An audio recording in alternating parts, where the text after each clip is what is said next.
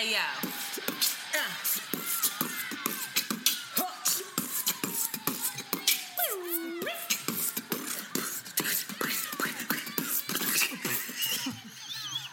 Oh, my God.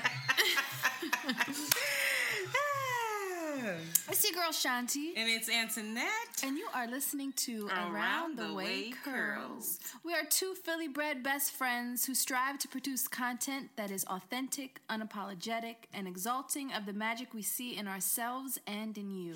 Join us as we oscillate between love and light and money and dicks. Because duality is a thing.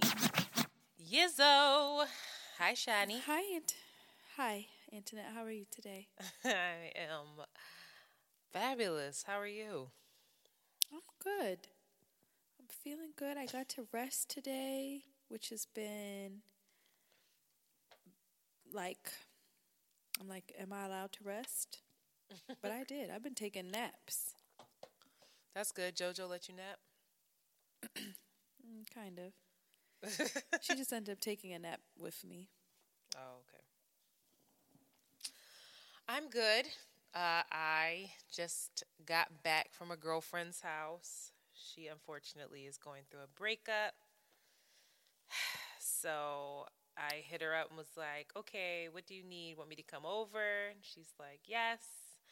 And I was like, okay, are you hungry? What food do you want? And she's like, I'm not hungry. And I was just like, okay, that means wine and chocolate and donuts and all the things that will make someone feel better. So we just had a powwow, and she's making wonderful choices for herself, so I'm very proud of her. Shout out to her.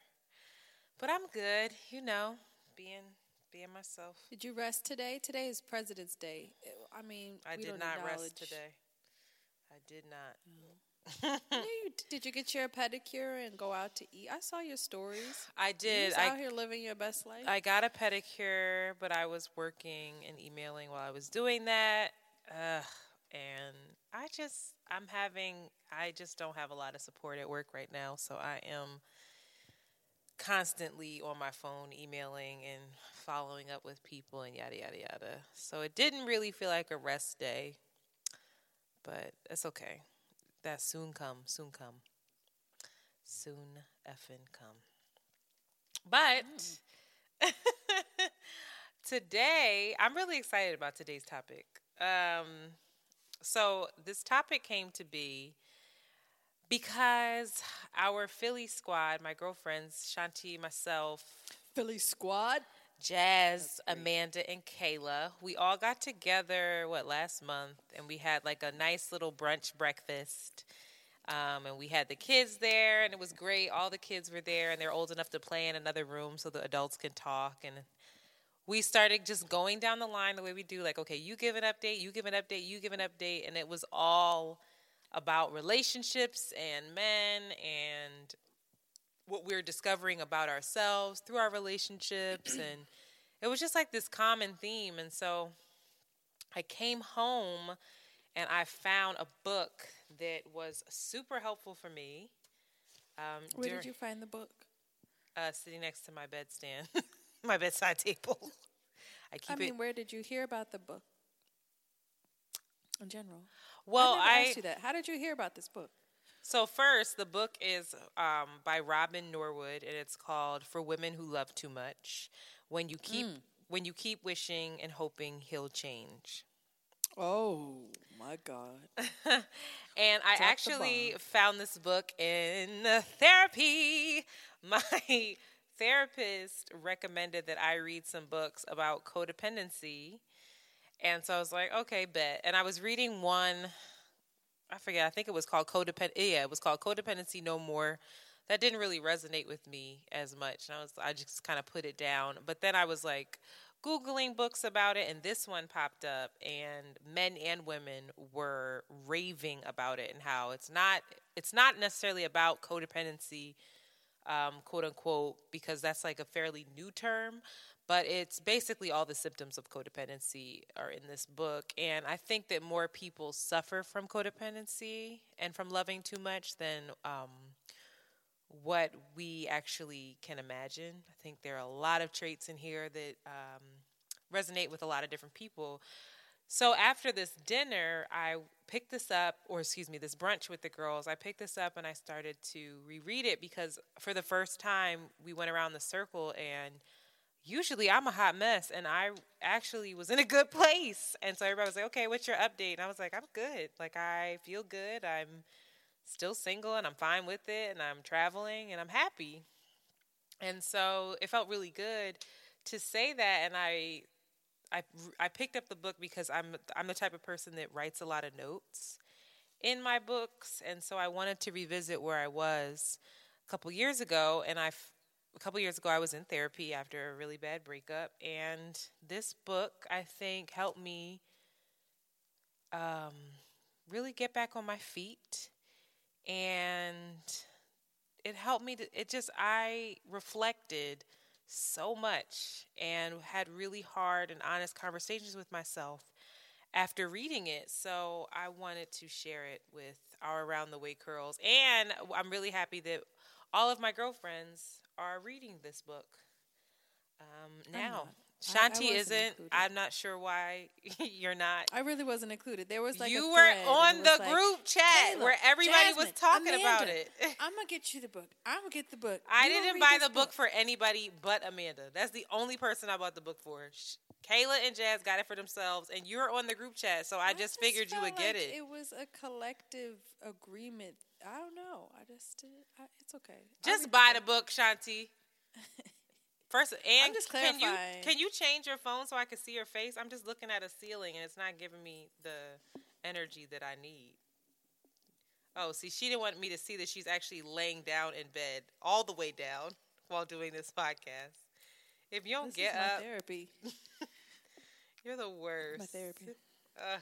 So anyway, you need to get the book. You were included. You're in the group chat. I don't understand why I have to say your name specifically for you to just get the damn book. Don't be annoying, please. Are you going to get it? Okay. What's the name of the book again? It's like, no, for women who be loving too much or whatever, when the rainbow isn't enough. I cannot. I want to lie down, and I'm enjoying it. This is a job that I can do on my back, honey. One of the few jobs. Oh, God. Okay, anyway. So for those of you who are wondering, what does it mean to be a woman that loves too much? And I do want to be very clear that this is written from the perspective of a woman, and it's written in the perspective of a woman who loves a man, cis relationships. But the terminology is interchangeable. Like, it could be for men who love women too much, for men who love men too much. It's just people who love people too much, who are codependent as fuck. So the definition... Too much. Love too much. That's interesting. Yes, right. It's very interesting. So the definition that she provides is loving too much does not mean loving too many men or falling in love too often or having too great a depth of genuine love for one another. It means, in truth, obsessing about a man and calling that obsession love, allowing it to control your emotions and much of your behavior, realizing that it negatively influences your health and your well-being, and yet finding yourself unable to let go. It means measuring the degree of your love by the depth of your torment.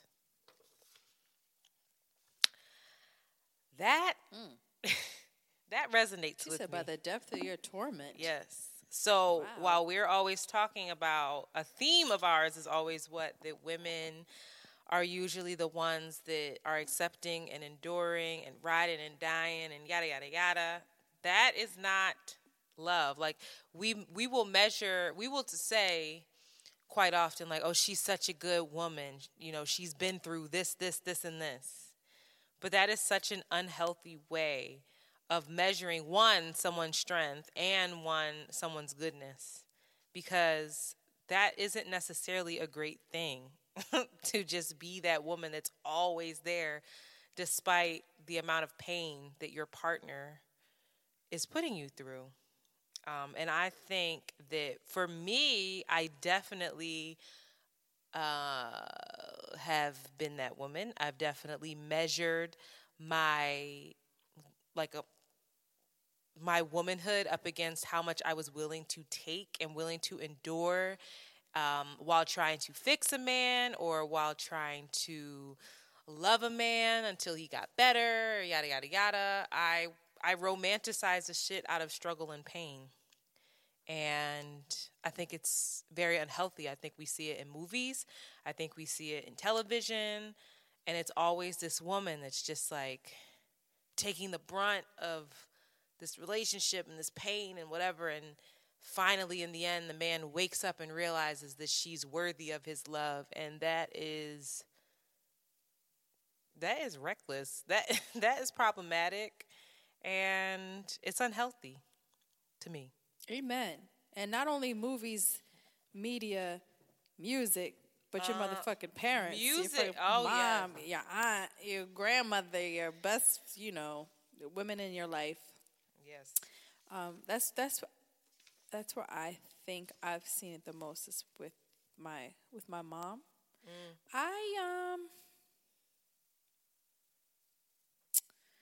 I don't think you suffer from this. Yeah, I don't know if that's like. I mean, I've had definitely my unreasonable patience has been expressed by not having. I've had probably one very tumultuous relationship, but most of my relationships have not been tumultuous, and they've been relationships where there was love shared, but I think I endured and was unreasonably patient in the ways of waiting for that partner to get themselves together, just like in terms of being competent in the world, like financially and just getting their shit together, and wasting many years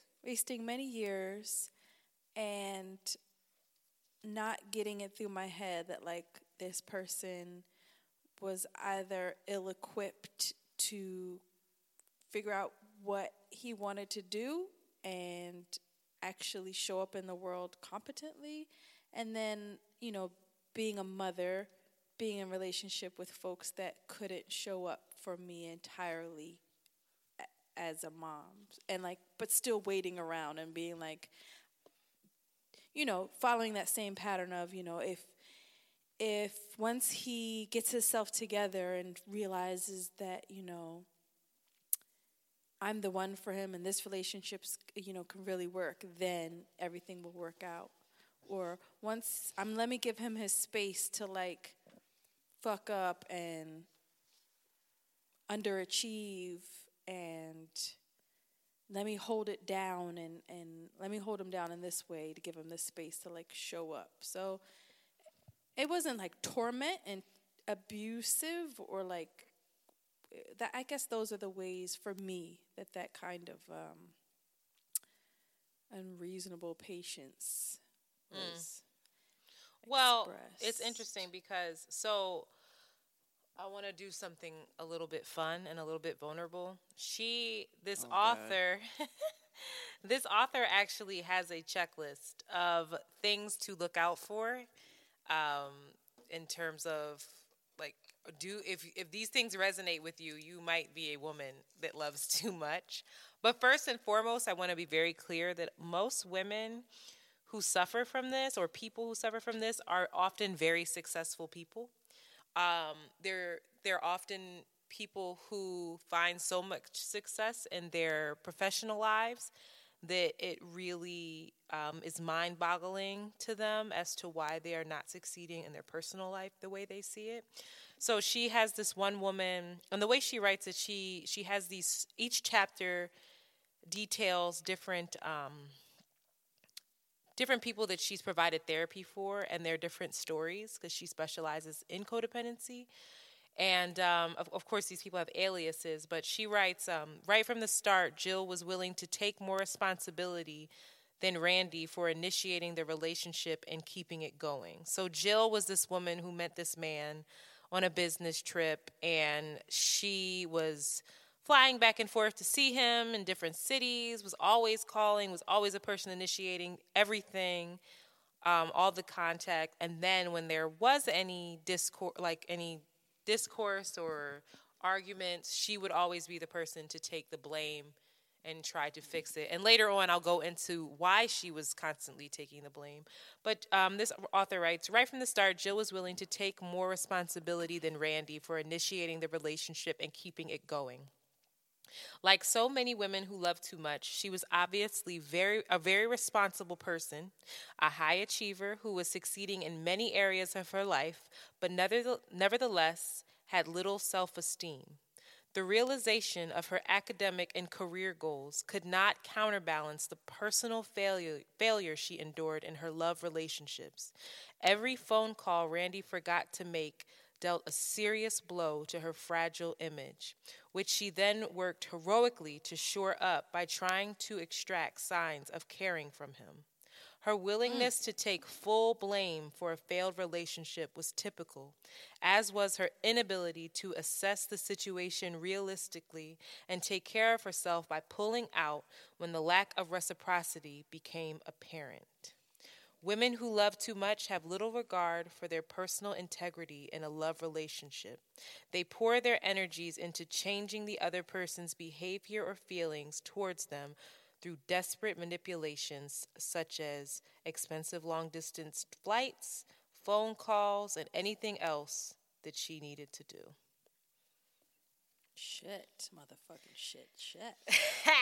So I want to do this. I want to read. She has here 15 characteristics of the typical woman who loved too much. And I want to read each one. And Shanti, you and I will say whether or not that resonates with us.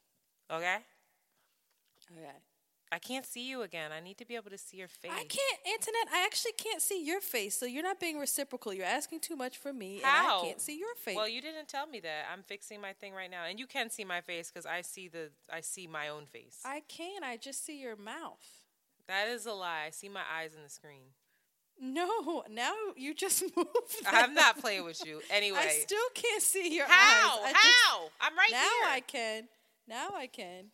Pissing me off. People don't know that we're not in front of each other. They're like, what are and that we're not really friends, that you just make me angry. All right, ready? Number 1. Typically, you come from a dysfunctional home in which your emotional needs were not met.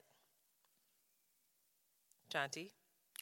What, I got like a ding a bell? Ding. Ding. Yes. Yes. Having received little nurturing yourself, you try to fill this unmet need vicariously by becoming a caregiver, especially to men who appear to be needy in some way. Ding.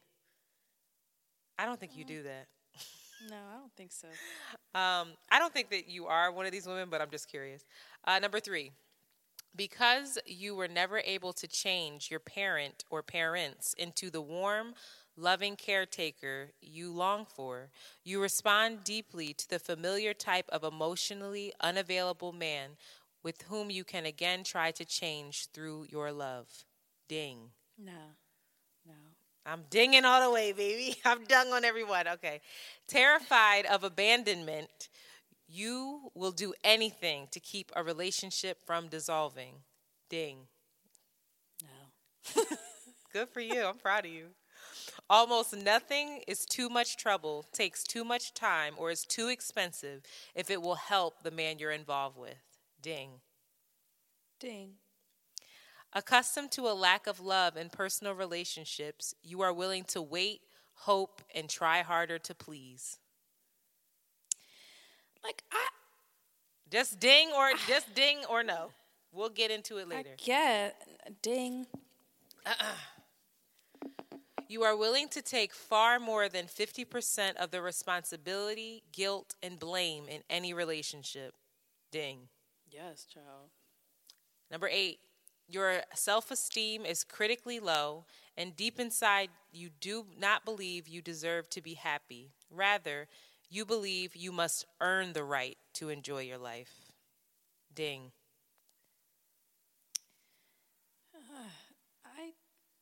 All right, I have to write these down because I have to go over.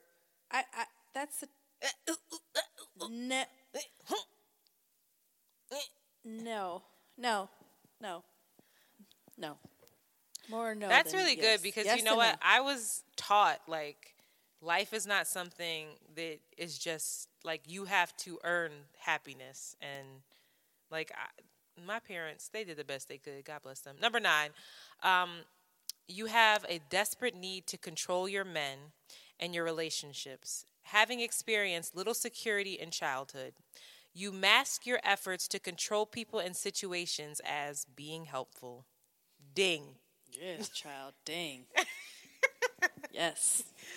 Number 10, in a relationship, you are much more in touch with your dream of how it could be than the reality of your situation. Before, not anymore. Ding.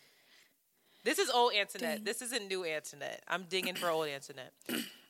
Number 11, you are addicted to men and to emotional pain. Old Antoinette. Ding. No. Good for you. Proud of you. Number 12, you may be predisposed emotionally and often biochemically to becoming addicted to drugs, alcohol, and certain foods, particularly sugary ones. Ding. Salty ones. Ding. And yes. Being drawn to people with problems that need fixing or being enmeshed in situations that are chaotic, uncertain, and emotionally painful, you avoid focusing on your responsibility to yourself. Ding. Ding. 14. You may have a tendency towards episodes of depression, which you try to forestall through the excitement provided by an unstable relationship. Ding. No. 15. You are not attracted to men who are kind, stable, reliable, and interested in you. You find nice men boring. No. No ding for me either. So, I dinged a lot. But I feel like that's old Antoinette. I don't think new Antoinette does that as much. You know what? And I also want you to give more credit to yourself because you haven't been in that many relationships. Yes. And your relationships have been progressively healthy. Like even your last relationship. He was better than the one before, child. He was better than the one before. And you haven't been in many. So you're not like a habitual mess. No. I mean, no. No, I don't think I'm a habitual mess. No, or even like have this series of fucked up relationships. But there were traits in me that were very unhealthy that ring. I mean, you know me. When I ding, did you disagree? For what you witnessed? I don't know. I also think, I mean, and this is me talking for you, I'm what I see of you. I don't think that this narrative of you having low self-esteem is really reflected in anything that you do. Like, I think, of course, you may be, I think we all have a level of insecurity, but like, you're not reckless, period. No, you're just not reckless. I don't think that reckless is low self-esteem. Desperate. I don't think, no, and I don't think I'm desperate. I think, though, that I know that there are parts of me that have very low self-esteem that I have been actively working against. They were much more apparent, I think, years ago when I was entering into these kind of toxic relationships. And my low self-esteem, again, stemmed from body image, from a lack of what I got growing up, from me comparing myself to my sister, a lot of comparison. And I never had a low self-esteem when it came to my intelligence, when it came to being assertive and making sure people around me respected me. But when it came to intimate relationships, I always struggled with it, and I always felt like the person was doing me a favor by being there, and that I had to earn their love, and that if they were unhappy, it had to do with what I was not providing. If they did cheat on me, which every single person I've ever been with romantically has stepped out on me, and that was a reflection of me. That was because this girl was everything that I wasn't, and yada, yada, yada, yada, yada. So I definitely have struggled with that. I don't think that I'm struggling with it as much. I would never say that it's all gone. Again, we all have insecurities, but I'm nowhere near the place that I once was. There's a lot of, I do a good job at covering things up. There was a time in my life, I think, during college and a little after college, where I was a little bit suicidal. I thought about it a lot.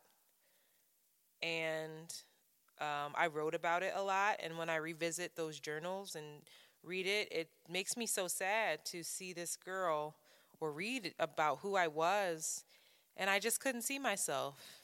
And the reason why I knew it was so unhealthy was because I would be on cloud 9 1 second and then drop so low the very next second. And it was all dependent on how whatever man in my life felt about me, whether we were doing good or whether we were doing bad. And that was where this book really resonates. My whole sense of being and my sense of self-worth revolved around how the men in my life felt about me. And it was to the point where I was thinking about what it would be like not to be here sometimes, because I felt so unworthy and so unloved.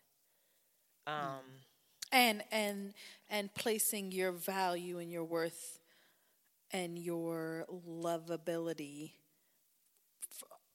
on a man's validation, most important. Exactly. Absolutely. That's exactly it. That's it. But I think it's really interesting that a lot of times I think that there's a tendency to look at women who love too much or who are codependent as women who are, like you said, reckless or desperate. And that's not usually the case. It's usually much more subtle than that. And it's usually just like women who try desperately to win the affection, the love, the fidelity of a man, of a partner. And they morph themselves, they betray themselves to do it, in order to do it.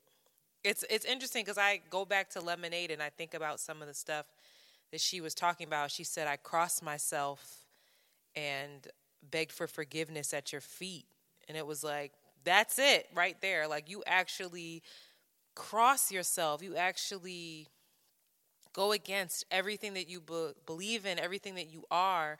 And then when you do that, you actually beg for forgiveness at the person to the person that you're doing it for.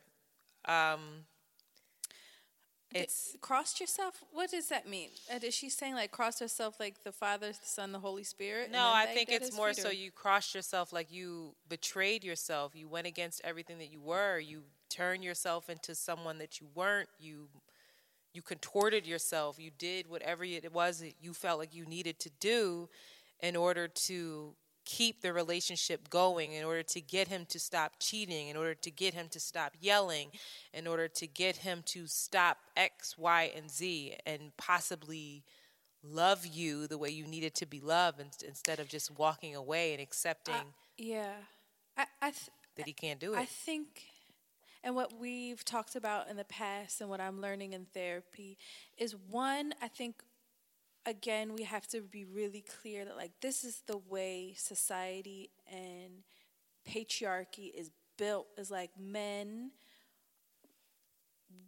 in so many ways, women function and live and are validated and have purpose around men. Mm-hmm. Everything revolves around men. Mm-hmm. And I think the key thing that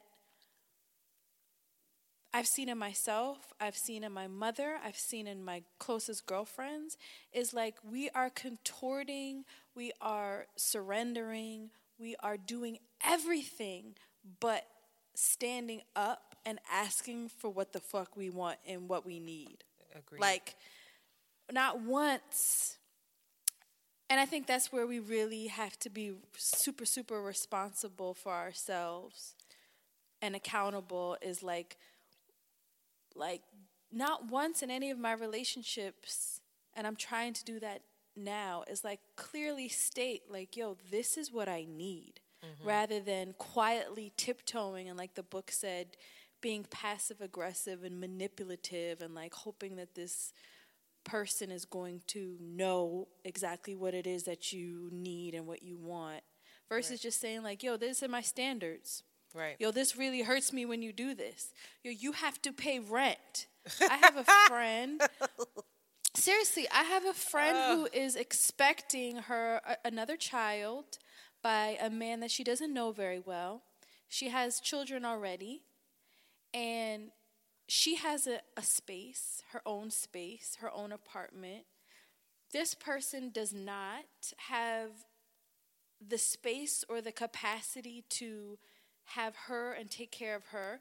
She's pregnant. She's waking up at 6 a.m. and getting 2 kids ready for school. And he's sleeping on her couch. And like we talk, and she's like giving him so much space to like change and possibly like get around to realizing that, you know, his life is he has to be responsible, and like weaning him into supporting her. Meanwhile, she's like holding down 4 kids now. Right. Basically. Right. And she's giving him space rather than saying like, yo, you gotta go, or yo, I need you to wake up at 6 and you get these kids breakfast because you're a dad now. Well, like, here it is. That's over. Part of what you said was telling people what you need. I think there's a lot of women, especially codependent women, who don't necessarily always know what it is they need outside of that validation from a man. And so it's hard to demand certain things when all you want and all you have wanted is for the person to give you that validation. It's like you don't know what your standards are because you haven't had any. Can I ask you if in your relationships was a common emotion or a common I don't know what other way to describe it. Was a common emotion inner conflict, or just complete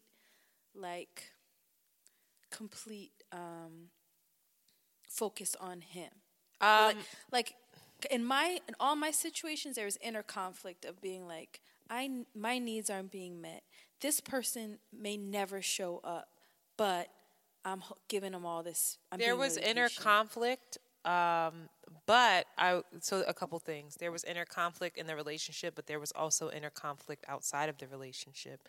And that inner conflict outside of the relationship was depression, was loneliness, was a lack of self-worth, was wanting that validation so badly. So when you finally get it, the conflict within the relationship doesn't mean a whole lot because you are willing to do anything and everything you can in order to get back the feeling of when the relationship is in tip-top shape. And on top of that, the only conflict that you have usually is within yourself, because that's what I mean. You're thinking this, but it's within yourself because you're blaming yourself for how your partner is responding and treating to you. Right. That's what I mean. I don't mean like conflict, like I didn't have inner conflict about whether what my partner was doing to me was right. So, for instance, in my last relationship, my partner had serious mood swings. 1 second we would be good. The next second he was not answering the phone. So I'll give an example. I'm being vulnerable. There was one night he was out. He was texting me really racy shit. He was like, I'm out, drinking, whatever. I'm coming over. Be ready. So that was a complete turn on for me. I'm getting myself ready. I'm sending him photos. He's like responding. He's like, okay, I'm 5 minutes away. I'll let you know when I'm downstairs. And I made a joke and said, should I put on the slides you bought me, like these Nike slides or heels, LOL. And he flipped out on me. He flipped out on me. He texted me and said, why would you say that? And I was like, it was a joke. And he was like, you're always fucking joking. What? And I had just sent him a bunch of pictures, which for me back then was a really big deal because I wasn't always secure in myself. And the pictures were very racy, whatever, they were. And it was me being vulnerable to him. And he flipped out on me and he was just like, I'm not coming. What? And I was like, wait, what? And so that kind of rejection, I was like, oh my God, I play too much. Like, what the fuck? Like, now he's mad. And then I started blowing his phone up and he wouldn't answer the phone. And then he texted me after I called him maybe like 5 times. And I had left him a voicemail, like, I think I was crying, like, what happened? Like, why are you mad at me? And he was just like, you just fucking play too much. You just always kill the vibe. That was his main thing. You always kill the vibe. And he was like, if I want a fucking comedian, then I'll go get a comedian. Like, just mean. Like, now it's just mean when I hear it. It's insane that I even dealt with it. And instead of being like, you know what, dude, fuck you. There's something wrong with you. I went to his house in the middle of the night and I waited outside until he got home. And I cried. Oh. And I waited outside. And when he saw me, he was pissed off. And he was like, why are you outside my house? Right. And he was just like, you don't have any fucking boundaries. This is my problem with you. So it was another thing like, okay, now I fucked up again. I don't have any boundaries. Yeah.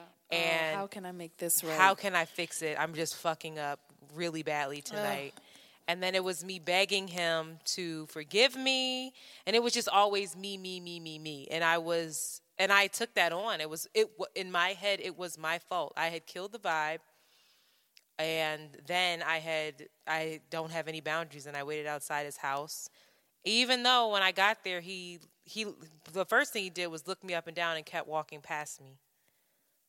So that kind of, that's what I was dealing with within my relationship, unfortunately. And those kinds of episodes had been quite a bit. And it was either that or we were on cloud 9 and we were skipping down the street, riding our bikes, having a wonderful time, but then we would have these very low lows and they would come out of nowhere. And I was very off balance and I was very conflicted, but it was not with him because I didn't have the tools to love myself enough to see that it wasn't me and that I was worth more than that. And that is a lot of what, that's a good segue, because a lot of what women who love too much, a lot of what they deal with is that this love versus. Hey, it's Kaylee Cuoco for Priceline. Ready to go to your happy place for a happy price? Well, why didn't you say so? Just download the Priceline app right now and save up to 60% on hotels. So whether it's Cousin Kevin's Kazoo Concert in Kansas City, go Kevin, or Becky's Bachelorette Bash in Bermuda, you never have to miss a trip ever again. So download the Priceline app today. Your savings are waiting. Go to your happy place for a happy price. Go to your happy price, Priceline.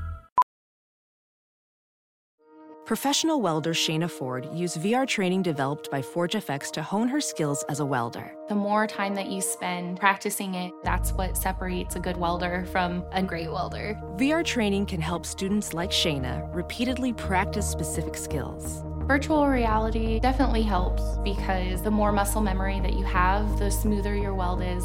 Explore more stories like Shayna's at meta.com/metaverseimpact.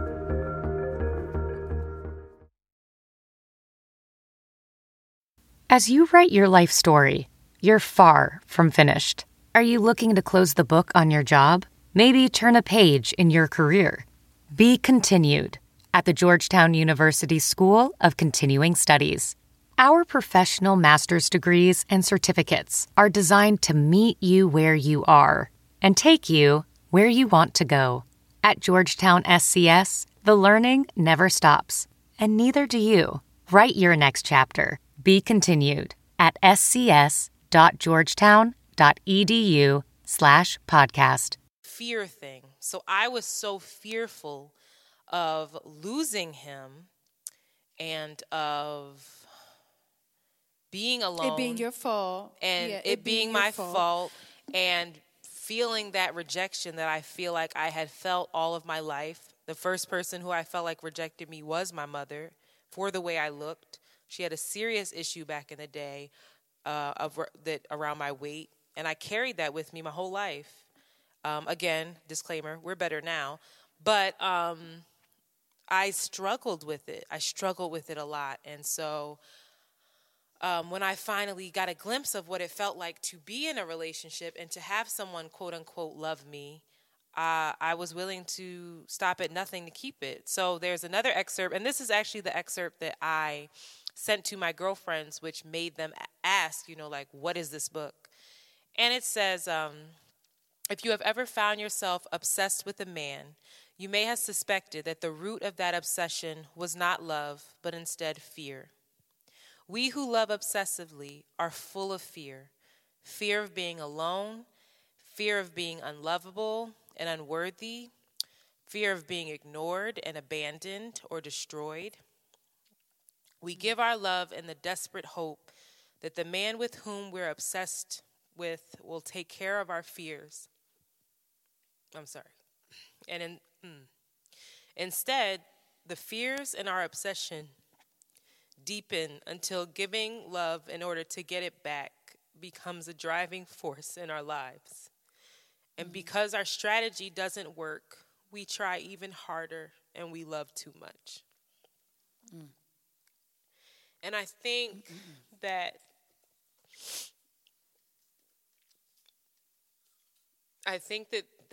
is that sums it up too.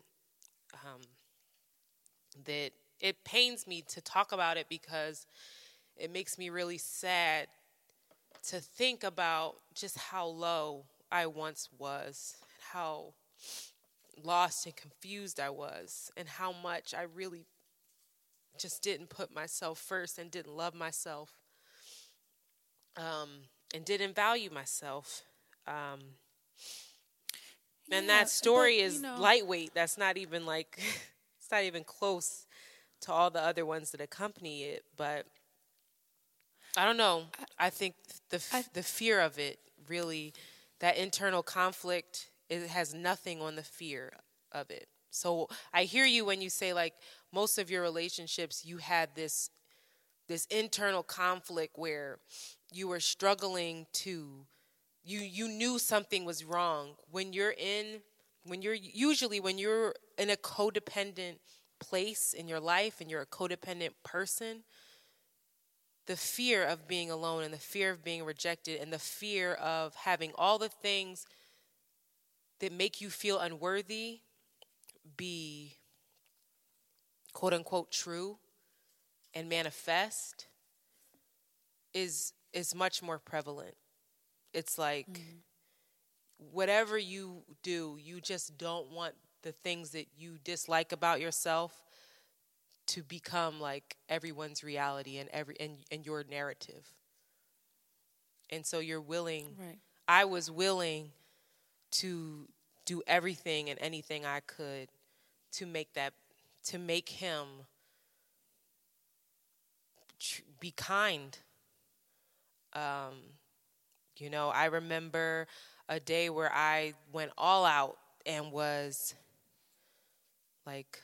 he had this huge party with his friends, and I was there helping and buying bottles and getting chairs from my house and walking them up the street and this and that.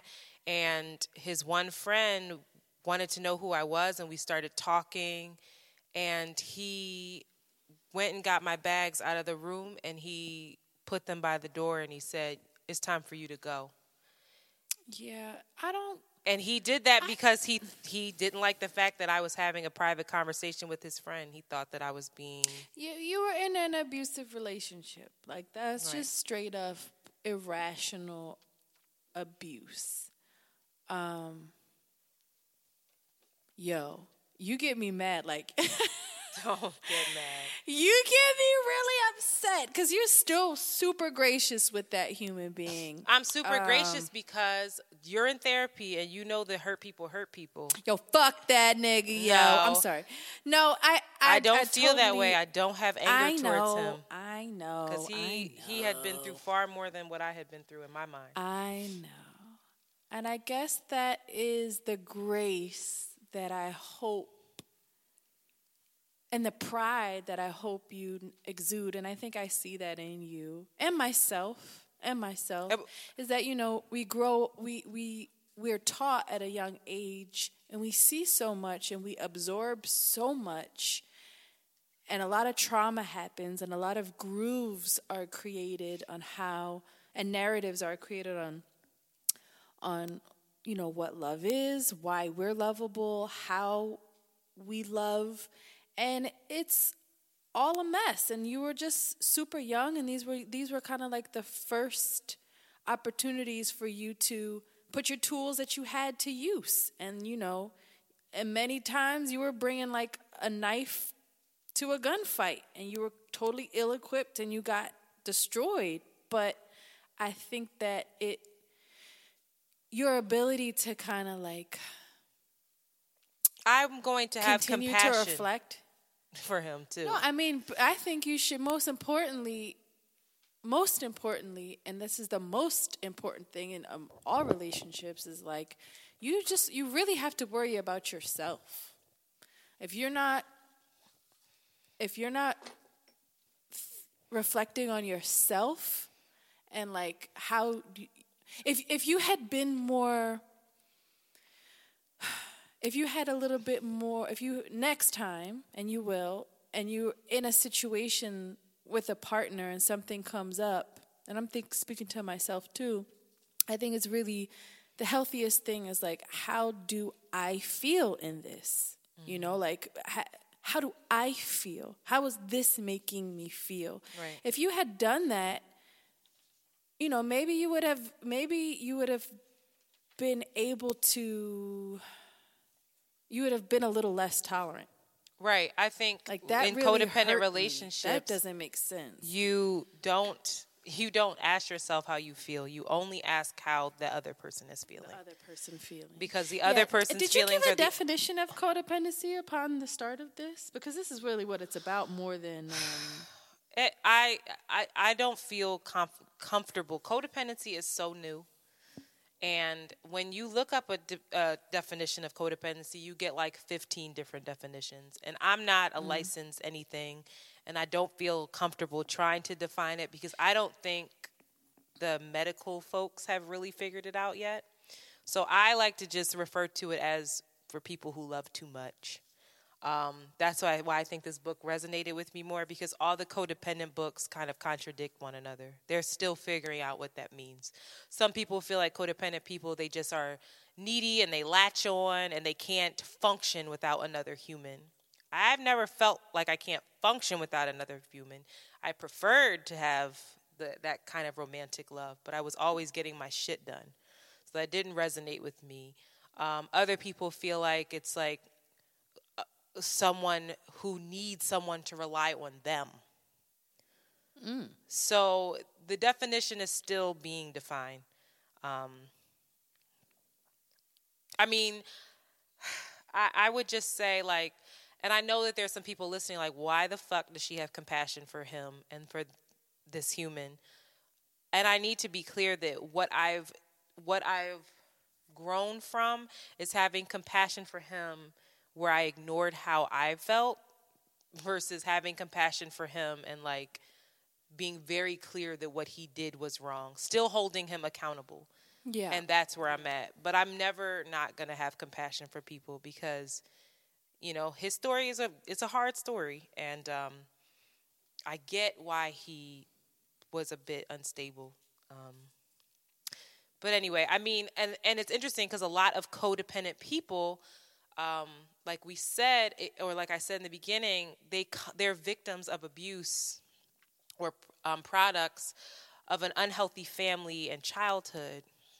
And it's like often these are children of addicts or of alcoholics, and or children of just parents who are ill-equipped.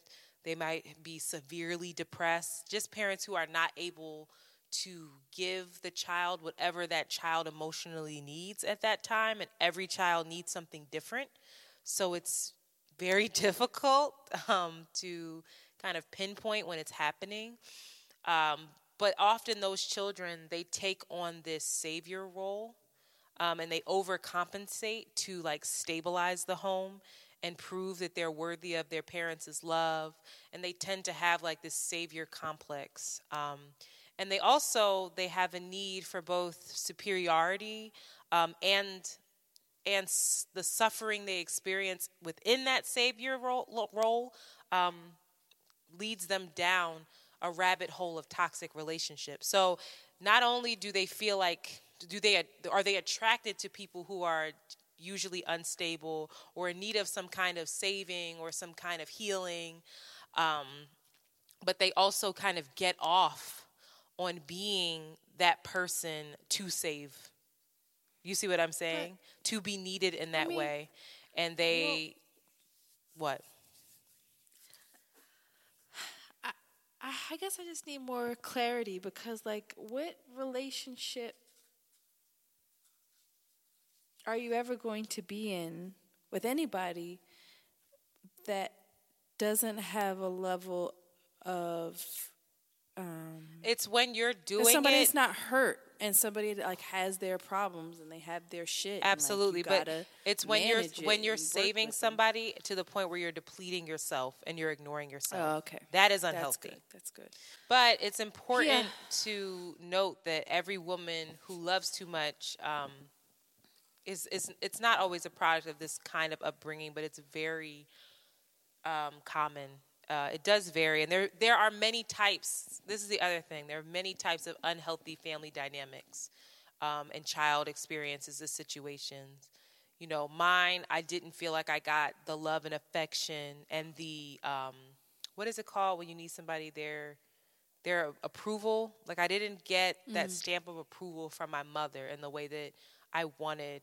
And then I also dealt with sexual abuse and rape as a child. So that kind of led me into, and I had a savior complex because the reason why I didn't tell my parents about the sexual abuse and the rape was because the man that was doing it told me that he was going to kill my father if I ever said anything. So in my young 6, 7, 8, 9-year-old head, for all those years, I was thinking I was keeping my father alive. And I carried that as a young child. So I always walked around with this kind of sorrow, but also this pride of I am self-sacrificing to keep my family safe. I am a hero. And it was very egotistical. It was a little crazy, but it was also a young mind. That's how you would think. And so I carried that over into my relationships with what I was willing to endure. Yeah. But I do want to touch on the family thing because it doesn't have to be as severe as that, as like a crackhead parent or anything like that, or rape, or it's also like there may be problems that are covered up within your family and all these underlying secrets that make a family dysfunctional. And most families, you know, they don't even skim the surface. So, like, you can, let me think, how can I say it? Like, when no one can discuss what affects, like, every family member individually, as well as the family as a whole, and when this like kind of discussion is forbidden, like implicitly forbidden, like we don't talk about that, we don't this, we don't that.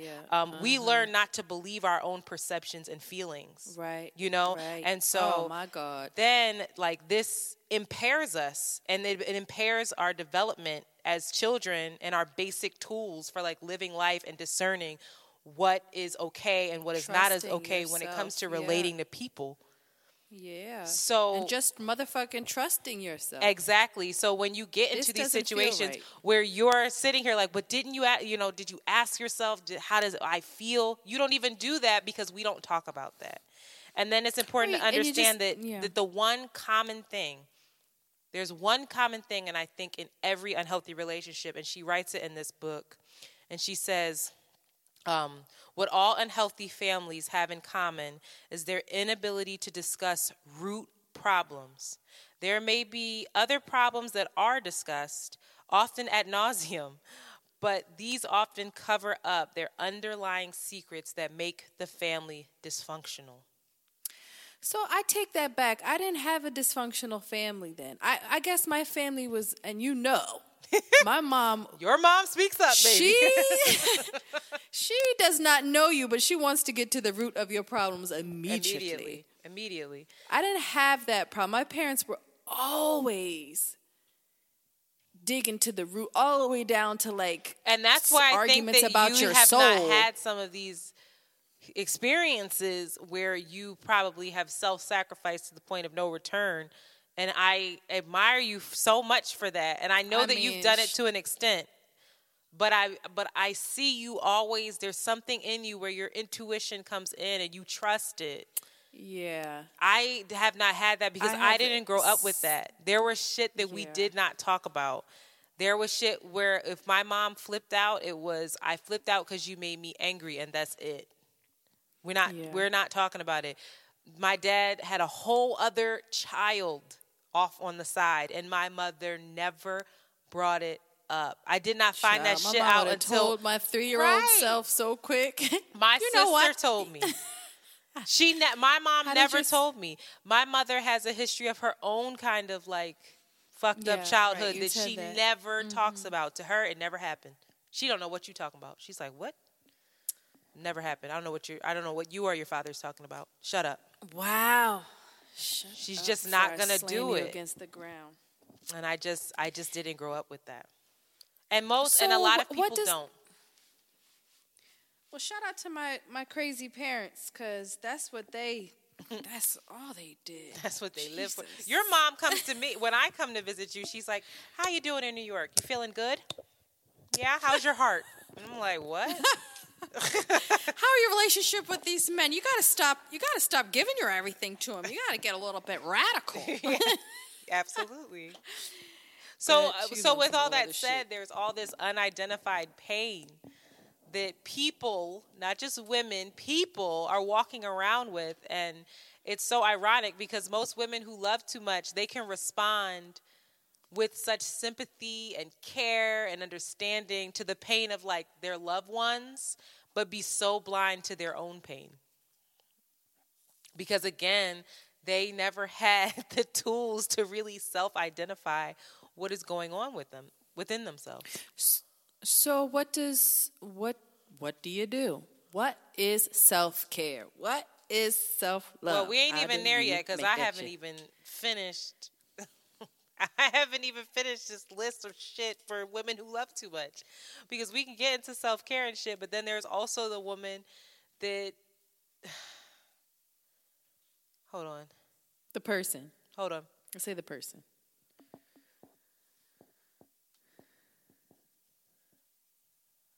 Oh, okay. Hold on. So there's also the women that that control is a serious issue. There's a woman that's like, I don't accept that. I don't accept the fact that this man cannot love me the way I need to be loved. Like many women and people who love too much, they find it a lot easier to self-blame than to accept that their partner's basic inability to love and express love.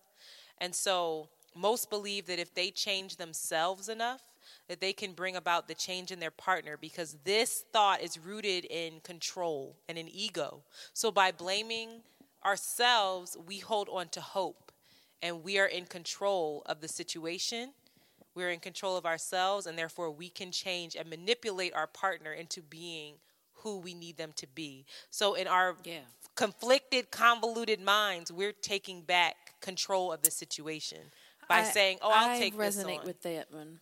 Yeah, I resonate with that one. Why? Definitely. Why? Why? Or how, rather? I think, is that just like an innate woman thing?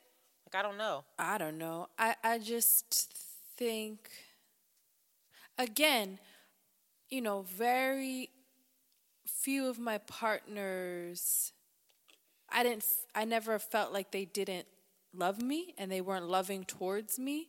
It was just the actual act of, all right, we love each other, now let's level up and have like an actual partnership and like be able to grow together. That never, I always figured, you know, if I gave the resources, you know, the woman that's writing her man's resume, the woman that's doing, let's go sign you up for classes. Right. Let's go get you in this school. Let me give you this $1,000, you know. For me, it was always like trying to hold them down with my resources, with my competence, and just like. And there's nothing wrong with helping, but when it's coming to the point where you're depleting yourself, and when you're like not helping them grow and holding them accountable.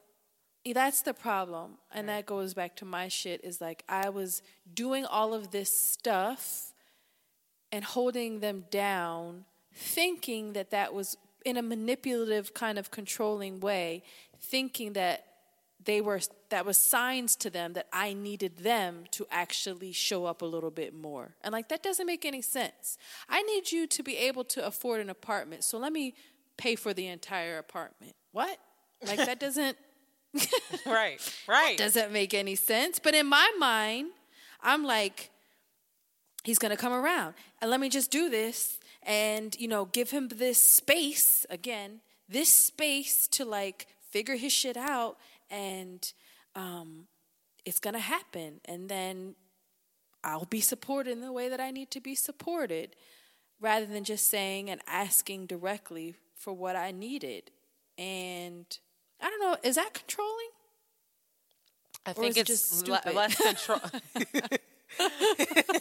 I think it could be manipulative if your intention was to. It's naive, and I think it's a bit manipulative because I think your intention was to try to tell him, you know, look, these are the things that we need. Hello, instead of just it was passive aggressive. Yeah, my shit was fucked up. It was passive aggressive. So many relations. I messed up, not messed up, but I left so many relationships, and the man just had no idea why. Like, just no idea. Like, I was in my last straw. Like, this shit ain't fucking working. And the person had no idea what was going on. Because you didn't communicate it. Because I did not communicate that for years, I was frustrated as fuck with you. And then I left you. And then they're like, wait, what? Right. We were doing great. You were paying all the bills. And I was doing my thing. What? Yeah, I think that yours is more is more naive. It's manipulative and like passive aggressive. It's passive aggressive. Yeah. I think I was more manipulative with my love, where I'd be like, I'm doing this for you. I'm doing this for you. Please do it back. Please do it back. I'm doing this. So you say that? So you can't be mean. You can't be mean to me. I mean, I don't know. I don't even fucking remember. I said enough. I pleaded. I don't know what the fuck I did. I didn't. I should have ran. But I didn't. You should have. I should have ran. But I also know that there's another aspect of a woman who loves too much, and that is the woman who is addicted. And, child, we know a couple people like that, where, like, she writes, early in each of her relationships, there was an initial high, a feeling of euphoria and excitement, while she believed that finally her deepest needs for love, attention, and emotional security might be met. Believing this, Jill became more and more dependent on the man and the relationship in order to feel good. Then, Jill Scott? Shut up, Shanti. Then, like an addict who must use a drug more as it produces less effect, she was driven to pursue the relationship harder as it gave her less satisfaction and fulfillment. Trying to sustain what had once felt so wonderful, so promising, Jill lavishly did everything she could for her man, and she needed more contact, more reassurance, more love, because she was receiving less and less. And the worse the situation became, the harder it was to let go because of the depth of her need. She could not quit. Child. That is really real too. And I feel like that's not the beginning stage. That's like, I feel like the beginning stage is when you're like, you're insecure, you are just trying to please this person, you're just so happy that he's there. And then when the shit starts going sour and you start just doing more and loving harder and being the best that you can be and like going 150%, and then you're still getting less, but that initial high was so good, and you're just always constantly chasing that first high. They always say your first hit is never your second hit is never as good as the first, and your third is never as good as the second. You're always chasing that initial high. And women do that, and men, and everybody does that in relationships, I feel. You just get addicted, especially if the D is good. You just get so addicted. You be like, we can be dancing around in the kitchen again. I know it. We can be singing love songs to each other again. I know it. Like, it was there. Right. I can get it back. We can get it back. So I'm going to do. And that person starts to resent the fuck out of you for doing. That was my ex specifically would be like, he was so resentful of me because he was so angry with himself sometimes for how he would treat me, that when I would come back and respond kind and more loving, would turn him off. Like, what the fuck? This girl is annoying. Why can't she just get mad at me?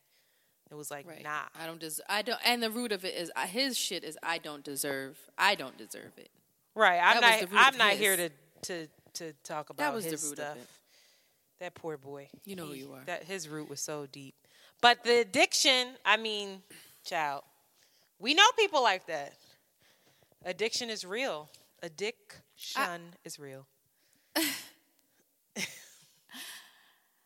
I'm addicted to what the possibility could be. Like, we could be in the kitchen. Yeah. We could have 3 kids together and that's why you was paying for apartments. Mm-hmm. Yeah. We could, once we get this together, we're going to be great. Right. He's going to be great. One day, if he just X, Y, and Z, if I just pay for his school and write his resume and if I just pay for his car note and everything the fuck else, he's going to get it together. He's going to see me working so hard that he's going to want to level up. No, bitch, he's not. Even if he's not. No matter what. No matter what, he's just not going to do it. I mean, this book is full. Like, I have to let y'all know that that's only chapter 1 of the book. I went through. I'm serious. I went through. I mean, it's heavy. It's a really, really easy read. I'm really interested in reading chapter 2 and then doing another episode, chapter 3, another one, because it's full. Oh, folks should get the book, and then we should have. I would love to have a book club. I would love to figure that out. Oh, that'd be fun. Y'all need to hit us up if you're interested in that, because we're not just going to be having a book club and nobody's really interested. But we should do it along the lines of kind of what you were talking about a little bit. Is Bell Hooks has a series about love. Yes. And I just saw something. Fran just posted about it. Fran, yeah. And it's so in line with what I've experienced and kind of what you were talking about, especially about women that are super driven and professionally they're excelling, that they want to get in relationships with men that don't stop them from showing up in the world. But so they choose that kind of freedom for the man to support them in that way, but like emotionally he's completely stunted. Right. And so you end up kind of like with a stunted relationship that only serves you halfway. Right. And I was like, shut the fuck up, Bell Hooks. Bell Hooks. No, Bell I mean, Cooks, I the would new love cooking that. book. I mean, this book specifically is a really easy read. I think it's super relatable. Again, we'll link it, but the author is Robin Norwood. It's titled just Women Who Love Too Much When You Keep Wishing and Hoping He'll Change. It is amazing, and that is the first chapter. That's what the first chapter deals with. I mean, these chapters go on and on and on, child. And, you know, just a disclaimer, it's going to be triggering. Like, the first chapter is loving a man who doesn't love back. Second chapter is good sex and bad relationships. Third chapter is if I suffer for you, will you love me? Number 4 is the need to be needed. Number 5 is shall we dance? 6, when men choose women who love too much. 7, Beauty and the Beast. 8, when one addiction feeds another. 9, dying for love. 10, the road to recovery. 11, recovery and intimacy, closing the gap. Oh, so you ain't even at the end of how to stop this cycle of... No, I read the book. I'm rereading it with the girls now, but yeah. I highly recommend men and women read this book. I mean, my book is so disheveled because I have so many notes and highlights and folds, and I hope, Shanti, too, that one day you ask JoJo to read this and you make her read it when she turns like 14 or some shit, because she needs to read it and she needs to know. But my last thing that I'll read from it is honestly, I think it's the takeaway, and it's in the preface. And it's not even in the chapter, it's in the damn preface. And she ends the preface by saying, if you choose to begin the process of recovery, you will change from a woman who loves someone else so much it hurts into a woman who loves herself enough to stop the pain. And I think that is what we all want for ourselves and for each other. Make it stop. Stop the pain. Ciao. Well, I promise we're going to have some light-hearted podcasts someday soon. No, they said they wanted us to recap Living Single like we did Martin. So we could do that. And we're going to have our what else are we going to do? We're going to do one. Nothing. We have a bunch of other self-development, soul-jerking, tear-jerking. No, I have things that make you look in the mirror and smack yourself kind of podcast. I have one. Who the fuck am I? No, I have ones in here. Well, the other one is pretty rough. No, not that one. Wait, let me see. Nope, not that one. There's one. Nope. I should just read the titles that we have. Dear Mama, You Fucked Me Up.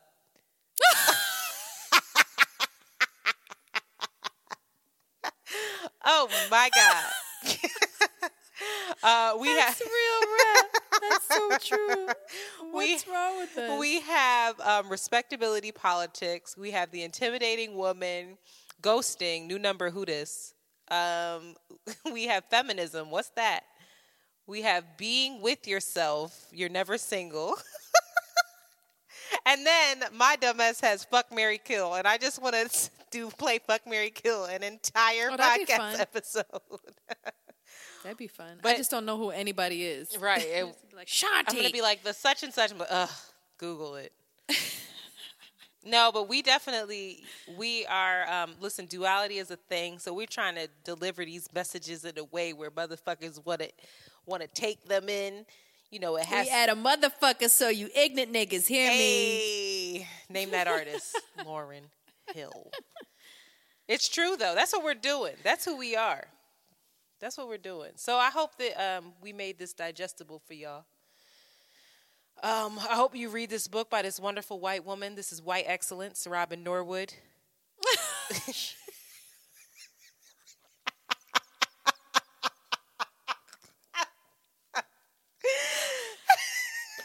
Oh my God. Honey, white excellence. Yeah, so we're going to find, no, I think I'm going to make it our job that at least once a month we have just a silly episode.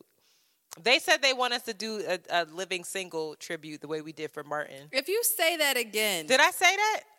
Yeah, but I might have to. You haven't said anything about it though. Like, do you want to? I said okay. You don't. Not particularly. What do you? But people like that. What do you want to do, Shanti? I don't know. That's not damn it, super. I'm telling them in therapy right now to figure out what I want, so I can ask people to support me in it.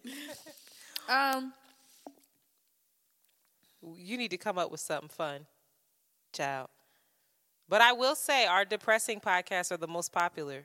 Y'all didn't really listen to Martin as much. That's annoying. People really, that's what they said. They want to really hear all of the things. I mean, I think people, black women are leveling up. We do not just have black women. We have some fabulous men. And they also want to know how fucked up we are. Right.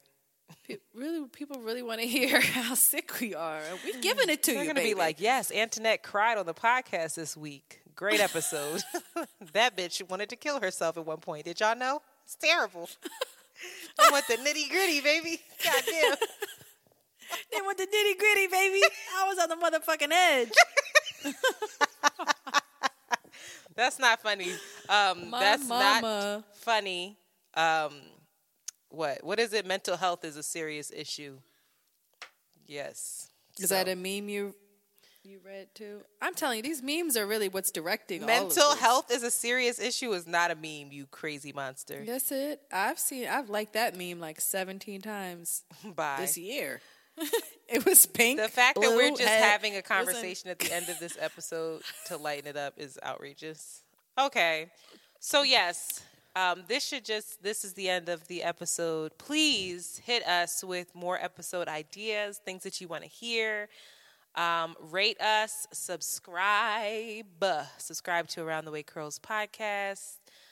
Tweet us. I am on Twitter. I am responding. We're having a good time on Twitter, and because Shanti's punk ass ain't on there. It's me and you, y'all. So we try it. I am on Twitter. I am responding. Guys, for the longest time, when I finally logged back on there were so many like mentions that we had just never responded to in like 2 years, and I felt really guilty. So I'm back on. I'm checking it daily, doing my thing. So that's it. This is the episode for women who love too much. Take care of yourselves, ladies and men, and we, them, they. So Shanti, with that, we out. I hate it's over. Yes, we're out. Just press stop, please.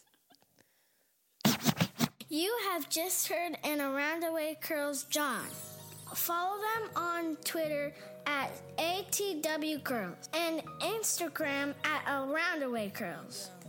We out early. Very good. It could all be so simple, but you'd rather make it hard. Loving you is like a battle, and we both end up with scars. Tell me who I have to be to get so reciprocity. See,